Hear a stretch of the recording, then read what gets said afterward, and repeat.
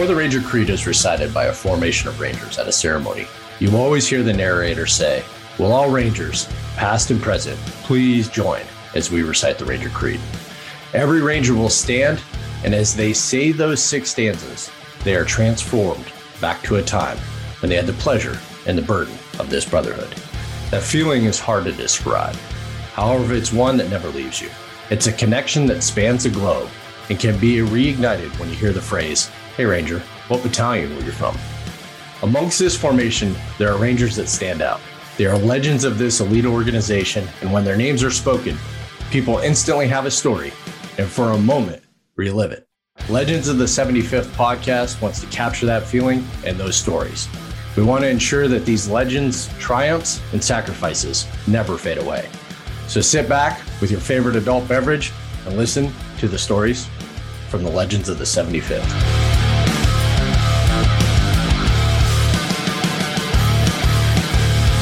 All right, everybody, welcome. I have got a treat and a legend for you.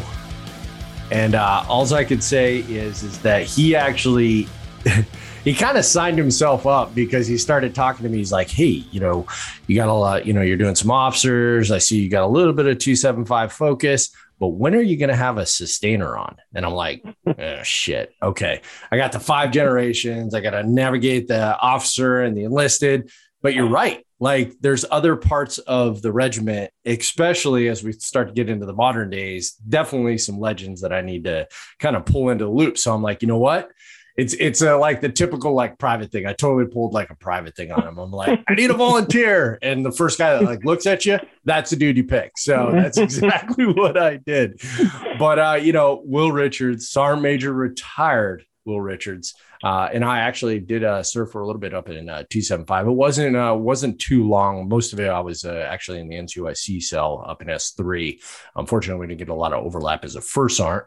But just a little bit about him. So he, originally originates in 375, where he spent most of his time actually there. He parachuted into Afghanistan immediately following September 11th. And then he was in Echo Company 275. Real quick question, Will. You stood up Echo Company, right? Yeah. So when I got there, I was it was me, the first sergeant at the time, and I think there may have been a company XO. And that was it. Yeah. So definitely, was integral in that part, and we'll dive into it as we kind of get into the episode. Then went on to be the first sergeant of Echo Company up at 275, and then HHC of 75th. And in Fort Benning, and then eventually the S4 NCOIC of the 75th, prior to going to 4th Infantry Division in Fort Carson, Sergeant Major Academy, obviously somewhere in there, and then a G4 Sergeant Major, and eventually finishing in 181, Multifunctional Training Brigade up in Wisconsin. So, he's definitely got a long career and a lot of stories to tell and a lot of things to talk about in his time of the 75th. And when I first he was one of the very first people that reached out when I said, "Hey, I'm standing this up." I started, putting stuff on social media and everything else. Like, 1, this is a great idea. 2, here's some individuals that you should think of. And I think he was probably a little bit surprised when I said, "Cool, well, you're one of the guys." And I've actually had a couple of people that have reached out to me. Shout out to one of them that I remember, Jesse Vasquez. He reached out and he said, "Hey, you need to have Will on." So, Will, I appreciate it. Great to see you, man. Yeah, I appreciate it. I certainly, when I was talking, I was thinking more along the lines of, Clay Usis and some of those folks, Mark Morgan. But I am certainly honored and humbled that you would consider me for this. So thank you. It's absolutely. Cool. Well, spoiler alert, we are definitely going to sit down with Clay and Mark Morgan. Him and I ironed out the dates while I was over there in Germany. So nice. He will be on as well. So everybody listening, you can look forward to those absolutely legendary Sergeant Majors coming on the podcast as well. Well, Will, I know you've had an amazing 2 years, since retirement. But I'm going to ask you to go back to like way in the way back machine. So, we want to tie that bridge. We want to talk about growing up in the 75th, that brotherhood, what it meant and everything else to benefit, people that, served in the 75th, currently serving in the 75th, or maybe looking even at going into the 75th and want to kind of tie all those people together, once a Ranger, always a Ranger as it kind of goes. So if we can go back in the Wayback Machine, why did you want to be a Ranger?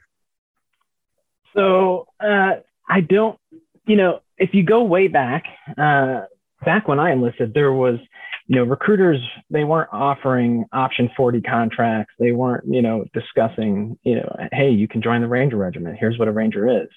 I literally woke up one morning, decided I didn't want to go to college anymore. I couldn't sit through another day of classes. I needed to do something different. I grew up in a very small town in upstate New York. There were 96 people in my graduating class, and I knew if I didn't do something different, I probably would end up staying in that little town and never leaving. So instead of going to class that day, I walked down to the recruiter. And at that point, I think at probably about 15 years old, I started working in a restaurant across the street, doing dishes, worked my way up to just about almost running the kitchen there. And when the recruiter said, hey, what do you want to do? You've got an ASVAB score, you can do whatever you want. What do you want to do? You're 18 years old. You have no idea what you want to do with your life. All you know is what you're doing at the time. I said, oh, do you have cooks? And he kind of laughed at me, and now I know why. But he, I said, yeah, sure, I'll do that, because it was something I was familiar with. I think about my first day of AIT was the day where I realized I probably made the wrong choice. At that point, I had to make a decision to try to find something else to do. When you're that new, reclassing is not an option. So I thought, well, maybe I can, let me look at airborne school. So I did that, went to airborne, pretty good. And my first assignment was actually to Germany. And then the Ranger recruiters came down. The recruiters from RIP came down and gave their class at airborne school. And I thought, this is awesome. Like, this is what I want to do. I knew right away. So I think I talked one of my roommates into doing it with me. And we graduated from airborne school. The RIP instructors came down. We threw our stuff into the back of a stake bed and ran up to the RIP barracks, and it was on from there. But it was by far, I would say those were by far the best choices that I made in my military career. And they were, also just by happenstance. So it worked out the way it should have, and it worked out for the better. So. Did you, like, when you were going through, basic and everything else, and like volunteering for airborne school, in that population, did people kind of look at you like differently? Like, holy crap, like this guy's going to go jump out of planes. I mean, because it even happens even for the combat arms, like people are like, I would never do something like that. Like, why would you want to go do something stupid like that? But I imagine it's probably a little bit worse. Yeah, when you're in a big bay at night full of other cooks, and you tell them, "Oh, I just volunteered to go to airborne school. I'm going to jump out of airplanes." You certainly get some looks, and you get some, I don't think I could do that. And I don't think, I think that a lot of people probably, not cut out for that. But I think, you can do a lot more than you think you can do. Most times you really can. You may, jumping out of an airplane, you may think that's the scariest thing in the world, but until you stand in the door of a C-130 and you're looking out and it's just you in that open air, there's not a better feeling. Right. There is not a better feeling. It's a blast. Exiting that aircraft is an absolute blast. So, definitely got some weird looks though. I would say the only thing that's better than, right before jumping is being a jump master and getting to hang out the aircraft, for 3 minutes. Like that, man, I would give it. Days. Yeah. I would give anything just to be able to do that. Like right now, like I loved that feeling and like, the control and just, knowing, what it all means. Like, it's just an amazing feeling. Yeah, especially up in Washington State and some of the Point Salinas drop phone. Oh, Rogers drop zone, yep. And going around the Mountaineer, the valley, and you got Mount Rainier in the distance. Like, oh man, beautiful. is there any, my leave. Yeah. And you catch some of those late afternoon jumps where the sun's going down. Oh yeah. And it's just absolutely gorgeous. You can't beat it.